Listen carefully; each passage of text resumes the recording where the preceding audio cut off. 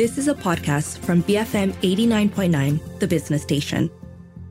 BFM 89.9. Good morning. It's 7:06 a.m. on Thursday, the 18th of January, 2024. I'm Shazana Mokhtar with Wong Xiaoning and Keith Kam. In about half an hour, we're going to be discussing the market outlook for anti-obesity medication, which has really taken the world by storm over the past couple of years. But as always, we're going to kickstart the morning with how global markets closed overnight. Wall Street saw its third straight losing session overnight, and that was because Europe was also down as UK inflation unexpectedly picked up. The Dow Jones was 0.3% lower. The S&P 500 was down 0.6%. The NASDAQ closed 0.6% lower. Earlier in the day, it was also quite a red day for Asia. Japan's Nikkei was down 0.4%. Hong Kong's Hang Seng was down 3.7%. Shanghai's Composite was down 2.1%. Singapore's STI was down 1.3%. And the FBMK LCI closed 0.2% lower at 1,491 points. Like, we don't even remember that Monday was above 1,500 anymore. Well, it was a red day all across the board.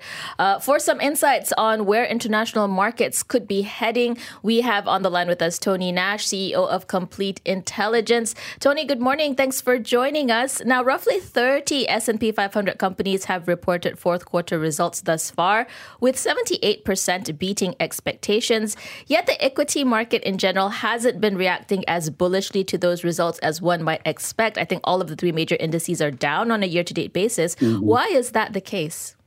Yeah, a big part of it is that, first of all, those expectations are much lower than they were a couple years ago, even last year. So those expectations that they've beat are pretty low. But in general, U.S. equity markets are really priced for perfection. So if a company doesn't come in with the perfect results, valuations are so stretched that investors kind of beat them down.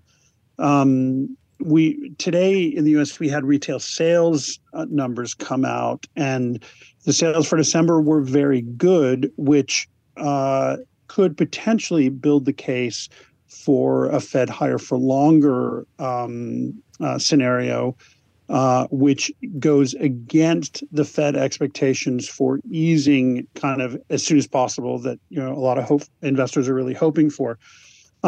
So the retail sales numbers are really what it's kind of good news is bad news in the U.S. right now, because if there is good news for the economy, it means the Fed will not ease or is unlikely to ease.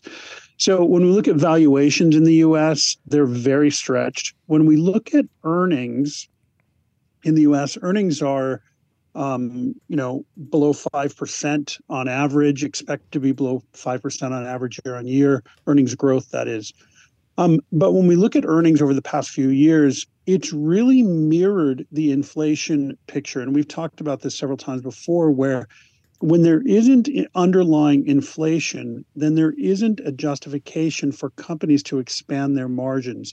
So if your underlying product, let's say it's steel, if steel inflation is, say, 10%, you as a steel manufacturer or whatever are going to add another couple of percent on top of that, right? So everybody takes their cut.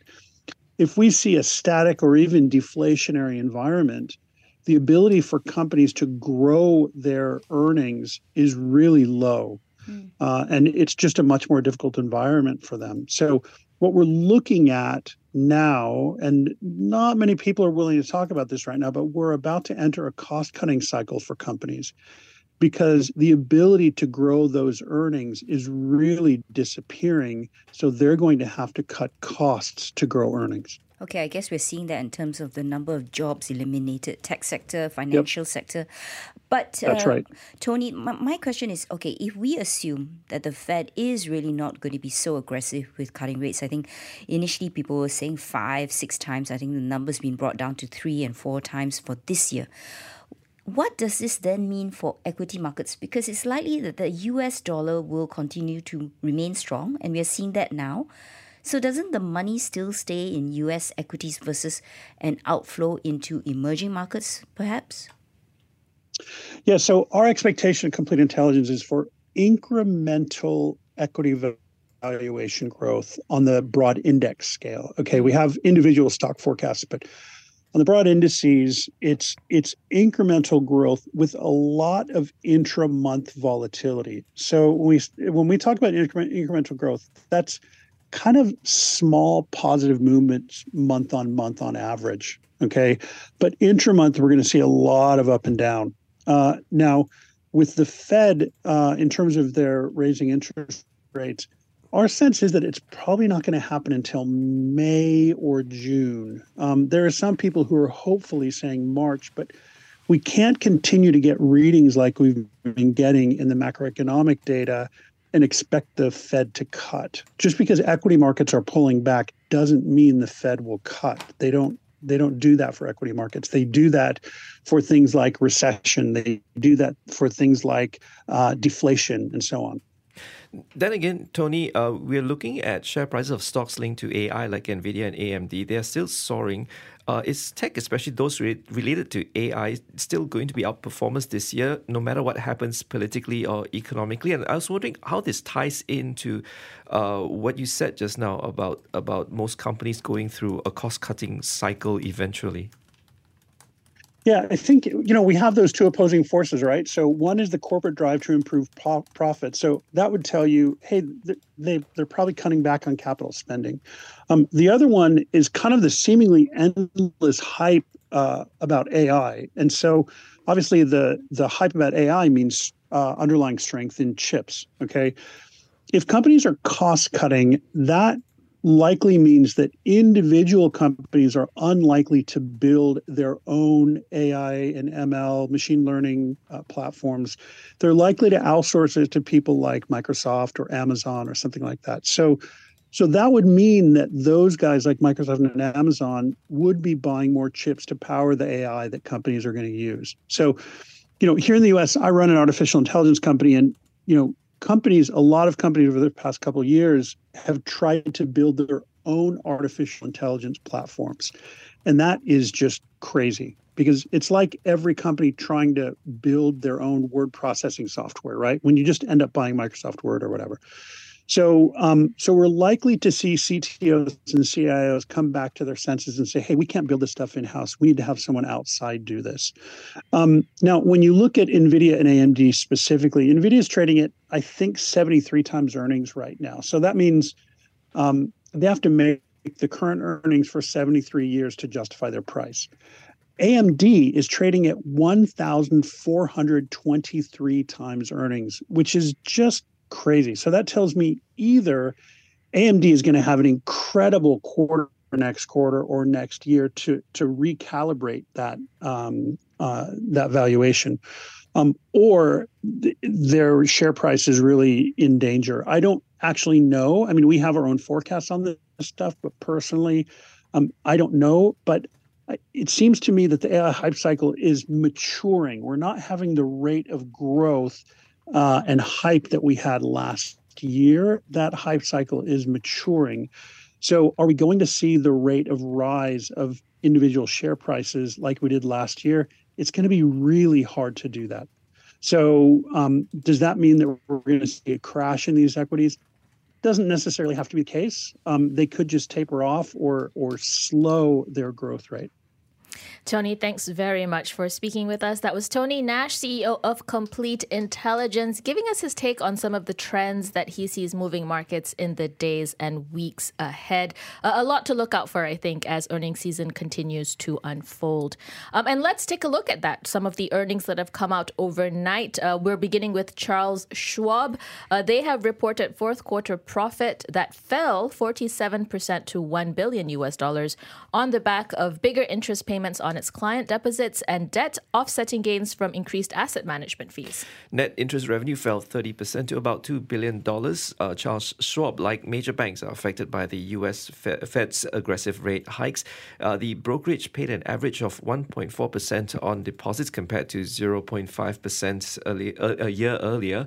They also borrowed from the Federal Home Loan Bank in the first half of 2023 to supplement its funding sources, and it paid an interest of $423 million on those loans. It was 4 times higher than the year earlier. So it really, really adds up. Okay, so this is the granddaddy of online trading. It emerged way back in the 2000s. But their CEO is basically saying they've never seen such difficult times. I think for them, it's a confluence of factors.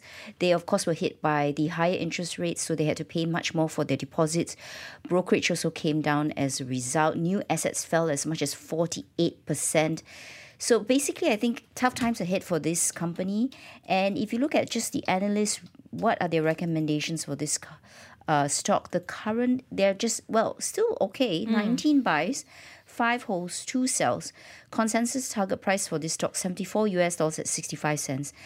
During regular market hours at one time, it was down 7%, but it did close just down 86 cents to $63 and 45 cents. But after this very negative earnings call, I won't be surprised if many analysts go out and cut their numbers. Well, speaking of negative earnings call, we're not expecting Verizon's fourth quarter results until next week, January 23rd, but perhaps they're starting to manage expectations by issuing this statement that it will take a $6 billion write-down in the fourth quarter as it reduces the value of its declining wireline business, which includes legacy voice and data services. And this segment has been under particular pressure from strong competition, an uncertain economy, and a broader shift to wireless services. The company cut its financial projections for its business unit, which caters to businesses and government clients after a 5-year review. And those account for more than a fifth of the company's revenue. Not very hot on Wall Street. 14 buys, 15 holds, 4 sells. Consensus target price for this stock, $41 and 65 cents. Current share price, $38.87. But guys, this is fourth quarter, so I can imagine a lot of corporates doing as much kitchen sinking as possible and releasing as bad results as possible. It's all about managing expectations, and then they can say, look, 2023 bad. Okay, never mind, we move on. Everyone, just look to 2024. All right, we'll see what comes out of their earnings results next week. 7:18 in the morning. We're going to head into some messages, but we'll come back to cover more of the top stories in the newspapers and portals today. Stay tuned. BFM 89.9. You have been listening to a podcast from BFM 89.9, the business station. For more stories of the same kind, download the BFM app.